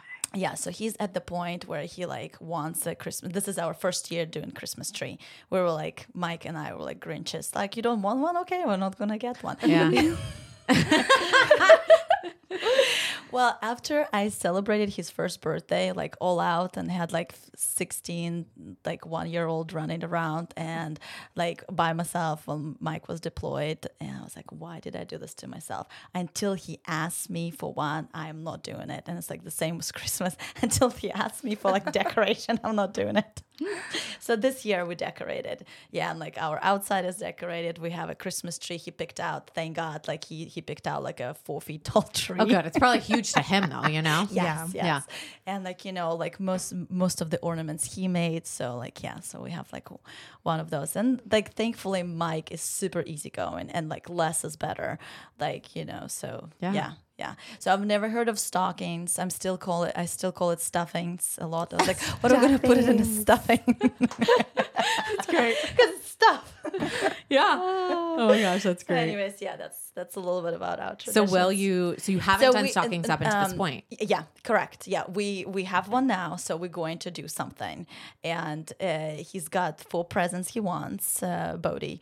And like we're trying to figure out how to manage it, whether it's going to be like, okay, like Santa will bring you one of them, or or we just do one from Santa, one from parents, and one from grandma. So we don't know yet. So like we're working on it. Be conservative in that approach is my only advice. Thank you. Because I really appreciate this conversation. I really appreciate this conversation because I don't want to be that mom who's like not given enough, but at the same time, it's just stuff. Like, and he has so much stuff, and like, I know we have only child, and like our entire house is covered with stuff. It's us in our own heads, and it's social media and people showing what they're giving, and it adds this pressure that we put on ourselves. And honestly, who cares what you give your kids? I mean, that's between you and your child. Yeah. You know what I mean? I think that it's also like this internal thing too. Yes. So it's like for our kids, they use their own money to buy stuff, and they work and they have to earn that. And so Logan wanted a new bike last summer, and I think the bike was like $800. It's like a really nice mountain bike. And so it was like, well, you have an opportunity to work. go up to the school. There's plenty of work to do. We'll pay you hourly. He knows how to like keep track of his time. He gets paid on a certain, at the end of the week. And he figured out how many hours he had to work in order to earn that. P.S. Labor laws, you can only do that with your kid if they're under 14. Yeah. He's 12 at the time. Yep. So you can do it because he's your kid and it's not a farm. Yeah. Exactly. Disclaimer. Right. Asterisk. I don't want somebody to go. I mean, and we do that to a 5-year-old now. Yeah, you can do that. Know, Yeah, if it's your own he's kid, you collecting pine cones. I just didn't want somebody hiring like a 11-year-old and paying him and getting in legal trouble. Right. Yeah, No. you can't do that. Nope. Big Okay, no. continue. Just your own family. Yeah. But I have this like, pull to be like, this is the one time in the whole year that they're gifted something. Other than that, these poor children have to work for what they have. Like I have this weird thing, and Luke's like, no, that is life. Mm-hmm. Welcome to the real world. We are teaching them how to be productive adults. We are not raising children. We are raising adults. And I'm like, I know that is why we work well together, because I'm also like, but they want this and they're so good and they work so hard and they get good grades and all these things. And I can justify it in my head. And we can, so I want to. And then I have to be reeled back in. That's why Luke is that anchor that drags behind me. And no, you don't have to give them everything. Just because we can doesn't mean that we should. And it sets the precedence for what they're going to get if you do it now. If you do it at 4, 2, 5, then they're 11 and 13 and ask for a unicorn. Made my kids start saving for their car when they were 11. Because I'm like, I love that, though. I'm like, you have 4 years. It's responsibility. You have 4 years. You need to buy it when you're 15 so you can practice driving it before you get your license and get out on the road. So you have 4 years. That's this much per year. That's, it's that way they can start learning like, oh, I've got to start saving. And it's hard, especially like when they're in high schools and especially in this community. It's the richest county in the state. Is it? Is it? Yep. That's why we get fewer grants and stuff. Is it? Mm-hmm. Sorry. Really, yes. Just running into things now because I'm super surprised. Wake County? No. We I learned this when I was applying for grants for our theater. And they're like, yeah, the Arts Council gives Moore County the least amount of money because it's the most wealthy county. Wow, so, I did not know that. No, neither did That's what they told me. I didn't verify it, but that's what they told me. We're going to need a fact check. Fact check. So I'm learning so much today. This is great. So you go to Pinecrest High School and there's all these kids pulling up in their BMWs and Mercedes and Teslas. Oh, send them to UP and send them to the FFA. Yeah. So my son. That's the farm. What is it? Future Farmers of America. Right. Yes. Yeah. So send them up to UP and do that. Logan's buying Luke's truck when he turns 15. That's like the bar has been set for that, Yeah. Molly wants a Bronco, not a new one, like a 95. Mm-hmm. I'm like, you do that, girlfriend. Yeah. Like you, they're saving for their stage of my life yet. I'm like, I know. Little babies. This isn't real. They're gonna be like this forever. It happens so quick. I know. It So, does. that's so so cliche to say, but it's true. I know. Should we draw a question? Yeah, we should draw a We've been question. talking for a really long time. Who wants to draw? One of the guests. I'll draw one. I didn't even look at all of them in advance. I'm sorry. Okay, hang on. Okay. Are you ready? Okay, let's see. If you could go back in time, what is one piece of advice you would give yourself when you first started your business? That's your question. Yes, huh? it is my question. So the one piece of advice I would give myself is to have systems in place for organization. That is probably my least favorite part about business. Mm-hmm. I'm not naturally an organized person. I'm kind of that chaotic brain. My mind goes faster than my mouth kind of person. So I wish I kind of had a better kind of setup of like, okay, this is very organized and an efficient machine. But I guess that comes with, like, as you own your business, you learn things and you learn what works best for you. I think even an organized mind's like in your mind. Sarah. Even like getting the processes, procedures, systems down is an ever ongoing process. It's not like you opened your business with everything in place to say like, this is exactly how we do everything. Yeah. No, I had a horrible system. Yeah. I basically had none. I feel like, I guess is what I'm saying. Like, I'm there with you. I felt like I needed more of a foundation so the stress wouldn't be so. I felt like I was on a roller coaster I still feel like I am most of the time. So what systems do you do now? Like, what do you do that really helps? I think for me, it's who I've connected with. Have I made contact with them? What have we talked about? More like that side of things. And then financially, I have my own kind of like spreadsheet that I'm tracking, and I'm talking to like an accountant, working in that way. I just didn't have any of that set up yet, or kind of how am I going to bring people in? I was just like, oh, okay, let's do this. I started a business. Now what? It's kind of more like that. Which is great because most people say, I need to have this set up first. I need to have that set up first. Yeah. I'm only going to be ready when, these 5 stars align and whatever. And then they never start their business. Yeah. So it's like, okay, great. You did it. Yeah, right? It might have been a little bit of a here we shit show go. for a second, but you did it. But it's the pro of me. So I'm a mobile practice. It's the pro of me being a mobile practice too, because I'm just going to the person. So a lot of the like rents and finding a specific overhead. place in the overhead, like that was honestly a pro for me. Like it kind of gave me some space before. That would be a dream of mine. I would love to have like a brick and mortar, but We can talk about it. Yeah. I have an extra room. I have an extra room. Do you? Oh, wow. I can't wait to talk to you after this. I love this so much. Yeah. Saturday night when we were talking at our little girls' dinner, not little girls, that sounded really patronizing. Our dinner. Small group Yeah. of Women. Yeah. dinner. Edit. Just kidding. We were talking about just our year and things like that. And I was saying that for me, this podcast, I had like an expectation of what it was going to be and all of this stuff, and what's come out of it is so different than my expectation. And it's this type of stuff where you sit here with somebody who you guys probably haven't connected a whole lot.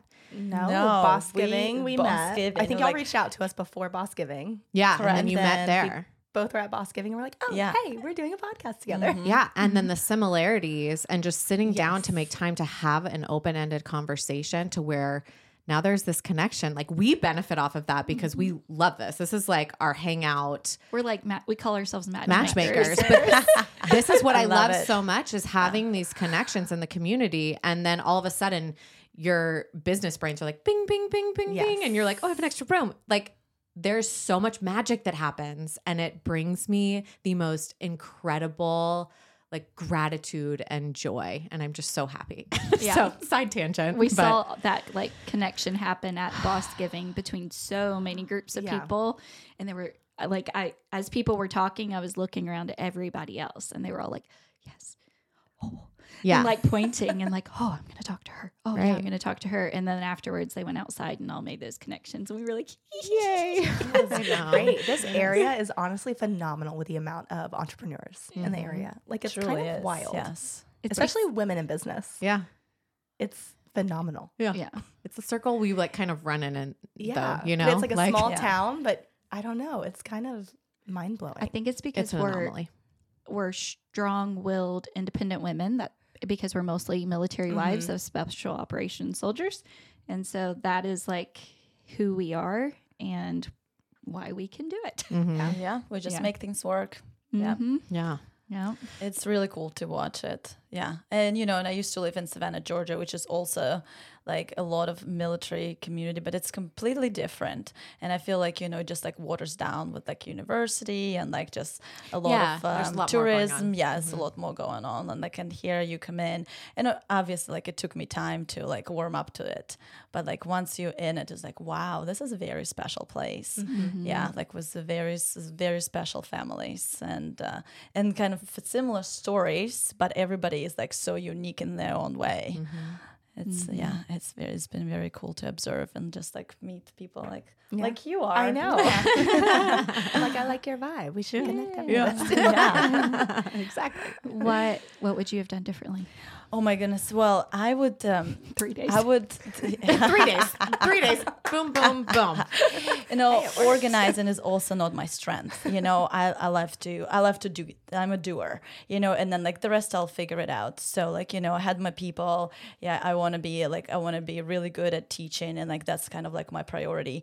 But I guess like one like specific thing I wish and I'm working on it right now. I need like an internship program in place, and I haven't been doing it ever since I started. I just never recorded anything or like didn't make anything like super official. I probably went through like at least 10 interns I worked with, and some of them stayed, some of them didn't, and like I wish I just like had more records of that, like of how many hours did they observe, like, and like what is actually a good number of hours for them to team teach and like things like that. And this to where now I can actually put a program in place that where like this is how it works. Like whether you are a new instructor or a seasoned instructor, but if you want to teach at our studio, this is how it works. So like, yeah, I guess that's kind of like, yeah. And now I need to I'm like going back to my memory. Okay, like when did I work with that girl? Why didn't that didn't work out? And things like that. So much easier to do in the moment. Yes.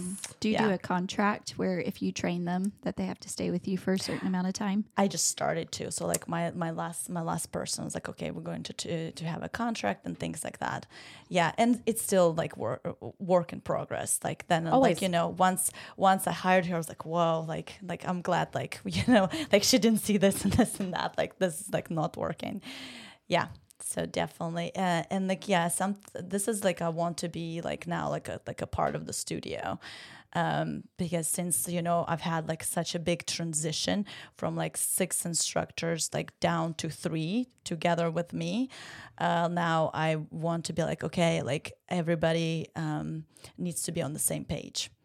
Because like we all come in from different places, whether it's like different schools we were at, or like you were teaching either like at boutique Pilates studio, like like mine, little and like more personal, or like club Pilates where it's like a lot of machines, like a lot of stuff going on. But like like at this point, like I already kind of know what I want, and like I want to keep it that way among everyone.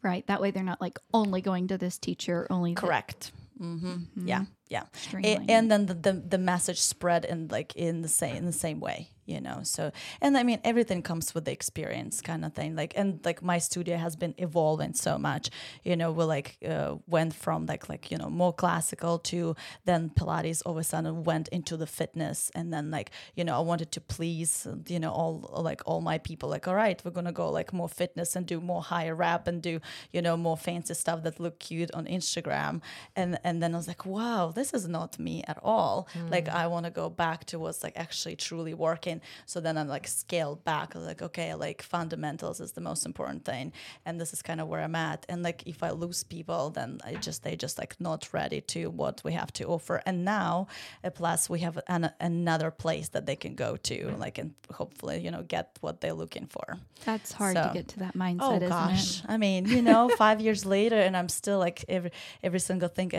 takes super personal, like every little comment. Oh, like she was just teaching me how to breathe.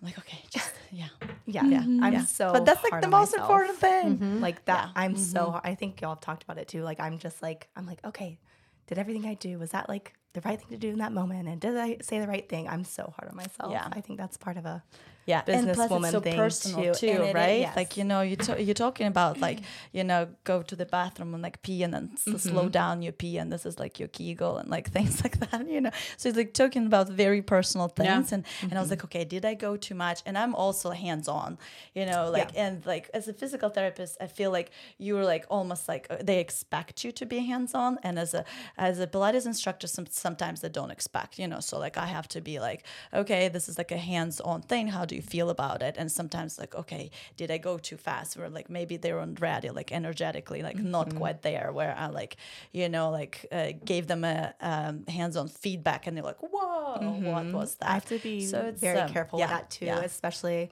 with anyone who's undergone any sort of trauma. And I've added to my paperwork. Mm-hmm. I think I didn't do a good job of kind of screening that. So I've kind of added in just a paragraph of like, tell me anything that I should know that you feel comfortable sharing that might impact your care, whether it be financial, marriage problems, some sort of abuse. So it's just a free written form. And then I have check boxes underneath saying, would you like the practitioner to bring it up at the initial evaluation, or would you like to hold that to yourself and bring it up when you're ready?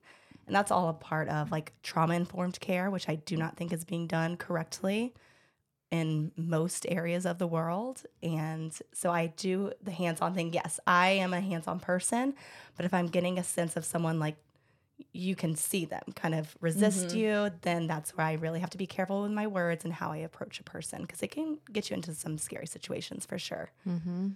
But Like uncomfortable. Yeah. Uncomfortable. Because I'm not and, dealing with like as much depth as Yeah. you are. Yeah.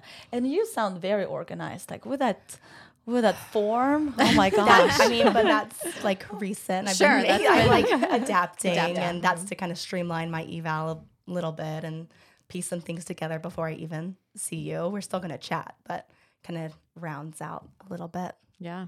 For sure. I think the intern thing that you're talking about is so important that enough people don't think about like the future of their business and how to have staff in the future, especially in a military town like this. Like you have to have systems in place to be able to train people. And we start, age 11. Is that how old Molly is? Mhm. Yeah. I think that's what we do. We start age 11, letting them like assist in classes. And they're getting additional physical training and reinforcement throughout the week. Because even though they're doing it with 5-year-olds or 6-year-olds, a tendu is a tendu, right? It's the same thing. And so they're still getting additional training, and we're gradually training them to start memorizing our curriculum and Love doing it. this. And then they can... It's very Montessori of you too. Yeah. Well, I could, yeah. Right? Kinda makes full sense. circle Yeah. for the Montessori teacher. Full circle. But when you teach something, you're using a different part of your brain that's only reinforcing the learning because you are teaching it now. Mm-hmm. So they're only getting better in so many different avenues. Yeah. But so many people don't think about that. So that's great. You're doing that. Well, I almost kind of like learn on my mistakes, Like, yes. One Yes. day I have, 6 instructors and 50 classes a week. And then literally the next day I'm like down to just me and another girl and like all of these classes and like all of these people that want to come to classes. And Well, not a that's- very healthy self anymore. That's where 5 years later after those having business. processes and procedures are born, though, because oftentimes it takes something bad to happen for us to learn what we should have done to protect ourselves. Sometimes we have the foresight, or we have somebody who is in our inner circle who has the foresight. It's not me, it's Luke. Where he's like, okay, what are we going to do when this happens? And I'm like, oh, that's a great point. I totally didn't think of that. Let's do this thing in place. So because of that, you're like, great, we need to have an internship program. So all of a sudden things don't change in one day, which can happen almost to any business where That things happened can to me, just too. completely change. Yeah. This past couple weeks, I lost 3 teachers. And Oh my gosh. But I had insurance in place. That was good. Yes, exactly. So you have that insurance plan Yeah. where you have those people that you're training. So it's not to say this would never happen, but you have a plan in place for when it does happen and to know and expect, especially in a military town, that things like that will happen. And not to deter us from hiring military spouses, because I think that we absolutely should. Yeah. Hire the best person for the job, but in a military town, that's oftentimes a military spouse. Yeah. But know that they're most likely going to leave at some point. Yeah. Yeah. And having those plans in place for sure. And and at this point, like, like I'm picking my battles, whether, just like hire someone. So they just like fill up the place, or somebody that I truly want.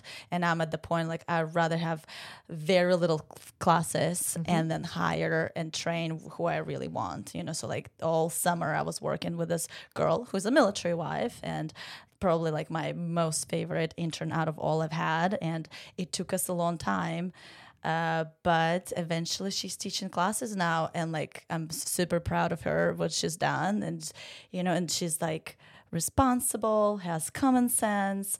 And like when she's teaching, like I don't think about the studio because I know things are taken care of, you know, and they're done correctly.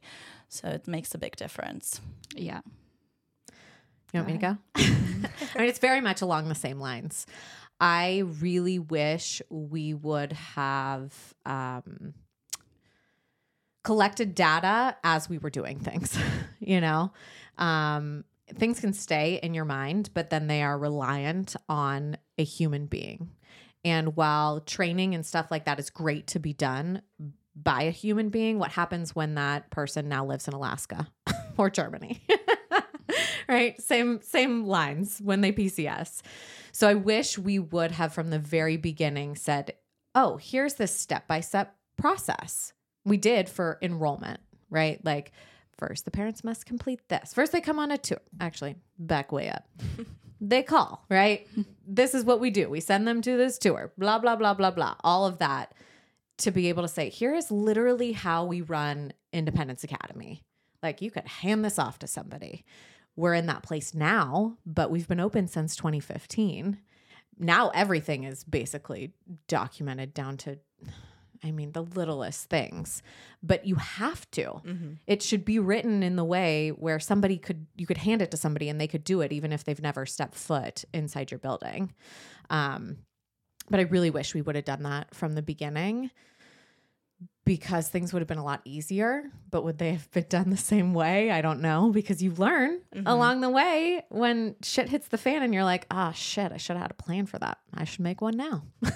And then you have that learning in that experience to say like, oh, this is how this would probably go. I wouldn't maybe have dreamt it up that way to have had a plan for that, but now I know what that could look like. So I'm going to preemptively get ahead of it.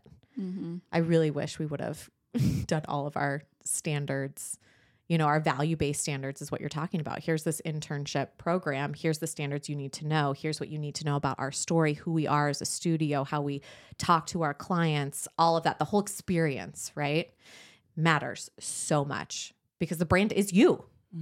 Regardless of how many employees you have, they are a representation of you too. So just getting all of that down, which is great because now I get to help people do that with their businesses. And while you're still going to have things that go wrong, at least you have most of it figured out. That's why I wanted to go last. I feel like I would have done just about everything differently. Like seriously, everything. I tried. It's because I tried to do everything myself and didn't delegate out enough, but I am such a penny pincher and I refuse to be in any debt for my business. I was determined to be a debt-free business, but I paid for it with my body.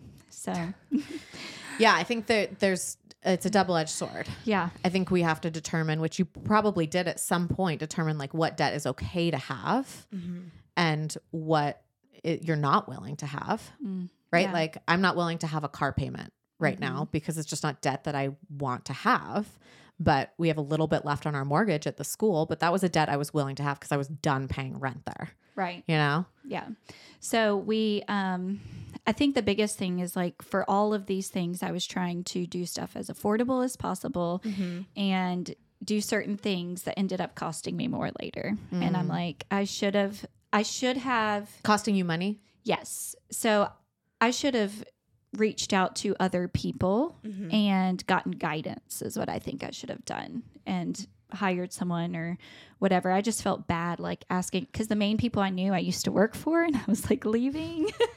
So I didn't want to be like, and there were lots of places I worked for. I didn't like it. And that was why I wanted to start my own thing. I'm like, I do not like how they're doing this. This is not right. I'd like to start my own thing.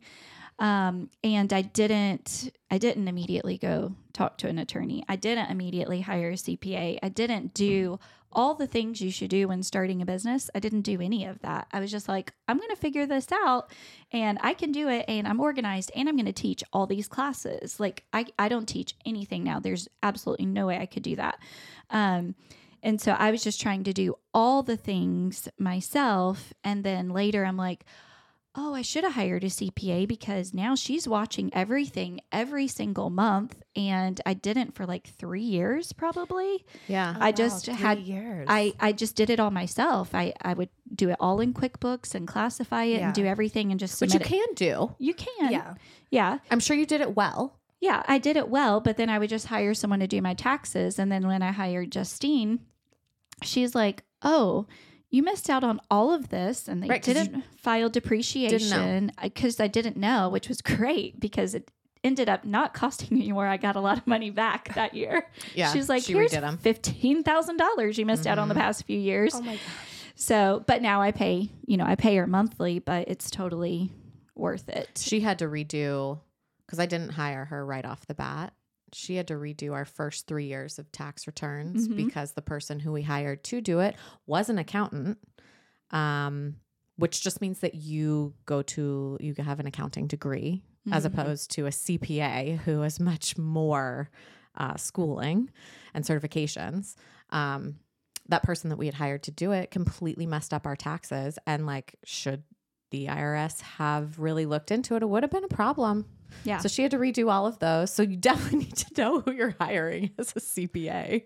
That's the thing for me that is like for sure non-negotiable, but that is one thing that I know I'm not good at. I know how to make money for sure, but being able to like divvy it up into this, like this was for supplies, like that is the most boring thing that I could ever think of doing. So I know I wouldn't do it. I wouldn't prioritize it. I love doing that. See, right. Which is great. And that's why I said you probably did it really well. Yeah. And that's like the whole thing of knowing what you do really well and what you like doing. And then the stuff that you suck at and subsequently probably hate doing because you suck at it.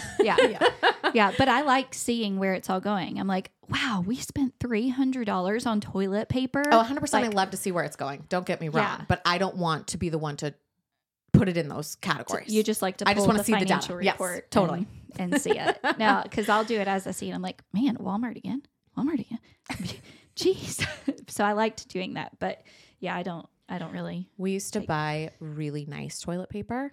Oh. Because I like would think to myself like, gosh, I don't like using like papery toilet paper. And then I was like, tissue paper. gosh, I'm we're a bidet spending girl, way too much money on toilet paper. Like I can't justify this.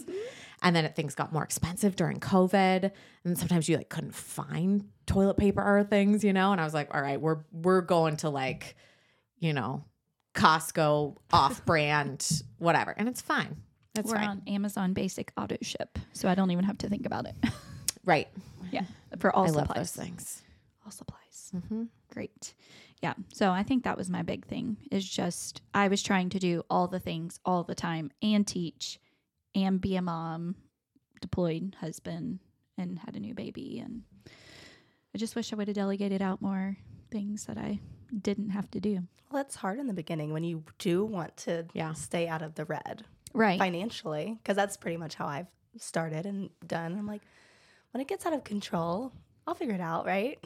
But When then- the pain sets in, that's our biggest motivator. Yes. Think But it of is anything.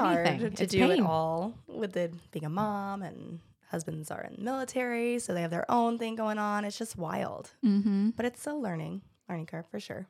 Yeah. For Yeah, sure. I think deciding what you're going to invest in the beginning is really important because I think we think of all of the things like, oh, getting into this new space is an investment. I'm going to put up this money and then we'll start generating revenue. That's like a no-brainer. Duh, I need this place in order to have these classes. But we don't think about, oh, I need this CPA. I need this consultant. I need whatever it is. A lawyer. An attorney. Yes, totally. Like those people in your corner are going to help you generate revenue because they're going to reduce the amount of mess ups that happen that are going to cost you time, money, all of these things if you don't have them. We just don't think about that in the beginning if you don't know. That's the whole reason I'm a consultant now, because I just made so many mistakes that cost me. And I'm like, I wish I would have paid someone, or even if I would have just gone to like maybe take some classes or do something just to learn things a little bit better before I started. But part of the good thing about like having consultants and coaches and people, or even just a mentor that's gone through it, is, you know, they're already plugged in the community, and like, you know, small things like I help a client find a space, and I'm like, this is the landlord you want. You don't realize how detrimental a bad landlord can be to your business. Like, you will be without AC for 2 months if you don't have a good landlord. Yeah. And it will cost you a lot of money. So just make sure, you know, you can make the space work, but every decision you make, you have to weigh out and balance. Is this an income generating decision, or is this just something frilly that might not really matter? But also, it couldn't maybe not be an income generating decision, but it gets you back your time. And if you're in a season of life where that's important to you, then like for me, I am willing to delegate things out that aren't necessarily directly income generating, but it gives me back my time for this season in my life where I want to be doing other things. And so that's an important place too, depending on where you're at in your business. When you're first starting, you better be ready to hustle game. the shit out of your business. I'm still in it. High anxiety and stress. But that's fair. For sure. a lot of businesses, that is many years into it. And time blocking certainly helps. So I saw your post on time blocking. I'm like, I really need to do that, but I still haven't set aside the time to time block my schedule. that's okay. You can come on January 5th, which is also my birthday. Caitlin's birthday. I will be the odd age of 37. Nice. I feel like it's such a random birthday, you know? You won't remember how old you are. Like when you're 37, you're like, I already do that at 36. My birthday's tomorrow. Oh, happy birthday. That's right. We talked And about I'm that another earlier. 32. So it's 32. another one of those. Like, yeah. Like in there. here we are. Yeah. Yeah, here we are. But yes, January 5th, we'll be at Encore. We'll be in the theater, and we have a whole time blocking workshop, which is going to go through the tools and how to time block, but also the mindset. So I hesitate to say it, but I will say it, that I think it's going to be our best event we've had yet. So yeah. no it's gonna be pressure, so us. helpful. Yeah, it'll be a journey to start out the new year. So at this point, tickets are on sale, and you guys should all come. Nice. Yeah, I'll look at my calendar. I definitely want to come. The morning of January 5th, Friday. Is that Friday? Yeah, Friday morning. See, that's the issue. I know. Oh, what makes it an issue? Teaching. Damn business. Do you have a sub? No. You got to have your insurance. You got to have a sub. That's okay. It's I'll like work on it. it's like a month away. out. You could gather some insurance. I'll work on it. And we don't mean actual insurance for everybody listening. We mean like your insurance policy on when you want to come to an event, or your kid has a Veterans Day show. Yeah. Backup plan. Your backup plan. Like, what can I do if I want to do something else? Do I have somebody who can fill in? Mostly it's a people thing. Yeah. It's having additional staff available at all times for no matter what happens, because we all work with people that have lives. And so you have to have, I call them our insurance policies, but like when I make my schedule, I always have 2 subs available for each and every single class. That way, if 2 people call out, no big deal. Here you go. So, or if people move all of a sudden, it's okay. Your normal sub can. But it wasn't always like that. It was let's clarify. Not always like that. I, starting a business, you operate out of desperation. Oh, yeah. And you're like, we need to add classes, and everybody's booked all the time. And then somebody calls out, and I was the sub. Yeah. Yeah. And I'm a solopreneur, and yeah, I don't have a backup, because you can't just pop out a pelvic floor therapist. No. Nowhere. You're going to need to get an intern. But you do have. But I have virtual. You have virtual. Options. Yes. And room for margin, because you have a very strict schedule. So like if you have to be out sick, you have other hours available. You can make it up. Luckily. So it's still insurance. It just looks different. And luckily my husband, he's getting out. So he'll be out in June. Congrats. And his schedule is a lot more free right now. So that has helped so much. Yes. And starting, I was like, because at first second I was like, is this the right year to do this? I'm not sure. The kids are young. They're both still in preschool, like daycare, which that's like a mortgage payment, let's be honest. Yeah. But honestly, with the amount of free time he has right now, I was like, this is probably the best time to do it, because I am able to shift a bit with how free he is. And I'm so grateful for it, like in this season of life, for sure. Yeah. It's been super That'll helpful. be a big change. Yeah, I know. I'm like, oh God, what are we in for right now? We can tell you. Yeah. Yeah. I just look at him. I'm like, you just need to figure out what you want to do. Like, just figure that out. Take the time. You know, every day is something different. Yep. Of course. I'm like, this is a roller coaster. I'm like, Get the book, What Color is Your Parachute? What color is my parachute? oh yeah, I've heard of that book, but I haven't read it. Well, it's kind of lengthy, but Okay. he should do it. Okay. I'm like, he should. He's in all the different programs trying to help guide him into what he really wants to do and all that stuff. Well, it's a really scary, it can be a really scary time because it's so unknown. Yeah. And for people who join the military as children, this is all they've ever known. And this has been like their comfort, kind of. 100%. And he was a guy who I thought would retire out 100%. So it's been a total shift change for us, but he's working through it. We're getting through it. Great. Just Well, like, congratulations. I know. Yeah. Thanks. Thanks Thanks for me. I think he's like, I don't know. Yeah, civilian world. It'll be interesting. How much longer do you guys have? At least 4 more years. Well, you better start playing now. I was going to say, that's not that bad because a year and a half out is when they really start like phasing out of everything. Yeah, I hope so. Yeah, there's like a lot of transitions going on at his job. So hopefully it will be like last 2 years will be like how he tells me will be easy and he'll be able to help me out. But we'll see. No expectations. Yeah. He's like my bonus basically. You know, like, oh, you home. How nice. Yeah. Do you plan to stay here? We don't know. Yeah. Yeah. I think we're going to end up moving, but not right away. Like this place really started to grow on me. And like, I think like, because before like, okay, once you're out, we're out of here. And now it's almost kind of like flip-flopped because he was like, all right, well, when I'm getting out, well, I can start, looking at places. I was like, I'm kind of good here. I found my people. Well, give it 4 more years too. Yeah. What about you guys?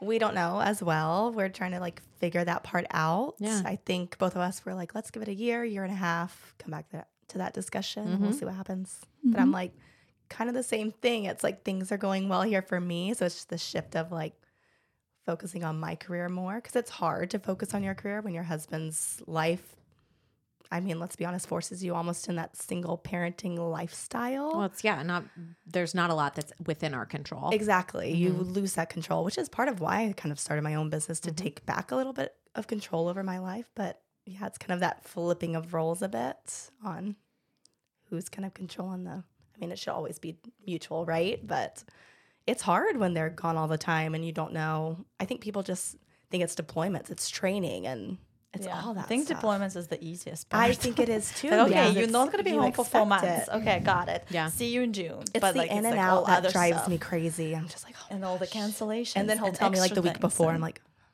it's okay, breathe. Yeah. Yeah. It's the constant change, Yes. transition. Yeah. It's a We lot. get it. We get it. Yeah. Well, thank you, ladies, so Yeah. much for coming No, and thank you. sharing your Thank you. knowledge to people too of all the things we've learned from doing stuff the wrong way, all of us. About what we would do differently if we could start over. So I think it's comforting for people to hear, especially if they're in the first phases of their business, like, oh, it's not just me that It's not rainbows and butterflies. it's not rainbows and butterflies, and we all do stuff that we wish we would do differently, and everybody's going to do some things really well and some things not. So Absolutely. For Allie, sure. tell everybody your Instagram handles, where to find you, and all the things. So Instagram, it's just Pelvi Power LLC, and you can find my website, pelvipowerllc.com. I give free consultation calls, usually 15 minutes, but honestly, I'm a talker, so they usually go on longer. But don't expect it. Which is fine. Like, I can talk for days about pelvic health and all that jazz. But yeah, I usually do a free consultation call, so if anyone ever has questions, just go to the website, DM me through Instagram. Either way, we'll connect. And real quick, because I've worked with you. Yeah. I think what is so great about what you do is that you come up with this plan and then you're not like, I need to see you forever. No. You're like, I want to see you until you are doing well and you're out of pain or whatever it is. I wasn't really in pain, but you're on the right track. You're not experiencing these symptoms all of the time. I've given you the tools and you feel like you can now do them. Absolutely. So it's not like this long-term plan, even though this is the same thing with Savannah, is I'm like, but I want to see you. I miss you. But it was so fun hanging out. Yeah, I actually had a person who she's doing great. She had some pelvic organ prolapse symptoms. She's doing great with that. She's like, but my neck is hurting. Do you treat that? I'm like, yeah, I do. I'll be back. I'm still just a good old physical therapist. I treat it all. But I think that's a really ethical way to do things. And it's refreshing to see that and to feel that from a practitioner where it's not this ongoing thing. No. And everyone's different. There are some people, and it's like just phases of life. Like if you are dealing with PCOS or endo, that might be like a longer journey and we'll take breaks and then come back into it sometimes. But it's really person dependent and how, like, I knew you. I know you're active and I know you're going to take what I say and implement it. So I know I don't have to keep you for, it was just like a few sessions. I think we had 3. Yeah, something like that. It was pretty quick. And you've been doing great. Yeah, I haven't had any symptoms. Perfect. And I have, between working with you and Kelsey, I had this kind of mindset thing of being nervous to lift again because I was like, oh no, what if I get this pressure back and I re-mess up everything? But I'm like, no, I know how to do this. I know my breathing. Like, it's like this mind-body connection thing. Yes. And I started trusting myself again. So now I'm like back to lifting heavy. I feel good. I'm like just feeling more confident. Yes. And that is a side effect, again, going into things with expectations. That is not one of the things that I thought I was going to be able to gain out of that. I was just like, oh, this is just going to be for my body. Yeah. No, it was a mindset thing too of this is going to give me the confidence to go back in and do the thing that I'm trying to do. That is the best part of my job, is the confidence building and the empowerment in it, because people do come to me feeling lost, haven't been told what to do. They have no idea. I mean, it's scary to come see me because you don't know what to expect. And then to see people grow into themselves and just like become this so confident person and they're doing things that they didn't think they could do anymore. That is truly a blessing in my eyes. And it's why I love what I do. And like you said, like, I don't need to keep you forever. I want to set a solid foundation, give you the tools, but make you independent so you don't need me anymore. Love you. Yeah. Like, let's go grab coffee. But I don't want you in my office, and I don't want to see you again because that means something's going on. You're in pain, and I want to make you self-sufficient. Yeah. That's the goal. Which you did. So thank you. All right, so let everybody know where to find you. So I'm a Thrive Pilates NC. So that's my Instagram. And we also have a website, and it is thrivepilatesnc.com. And you can find more information on there. And you can sign up for classes there as well. Or like you can't sign up for classes right away. You need to do those private sessions. Yeah. Can you do private sessions with another person? That's what I was just thinking. This is a really great question. You absolutely can. You can do duos, trios. Yeah, I would say like a 3. I would not do more than 3 people. So I can, I have an opportunity to watch all of you individually. Sure. Yeah.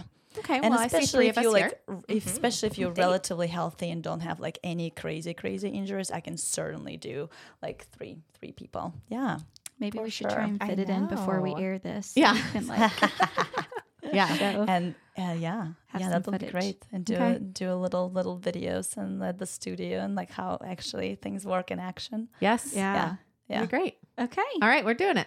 We're doing it. It's happening. Yeah, we'd love to have you. Thank you so much for being here. This is great. Thank you. This is fun. Bye. Bye. Bye.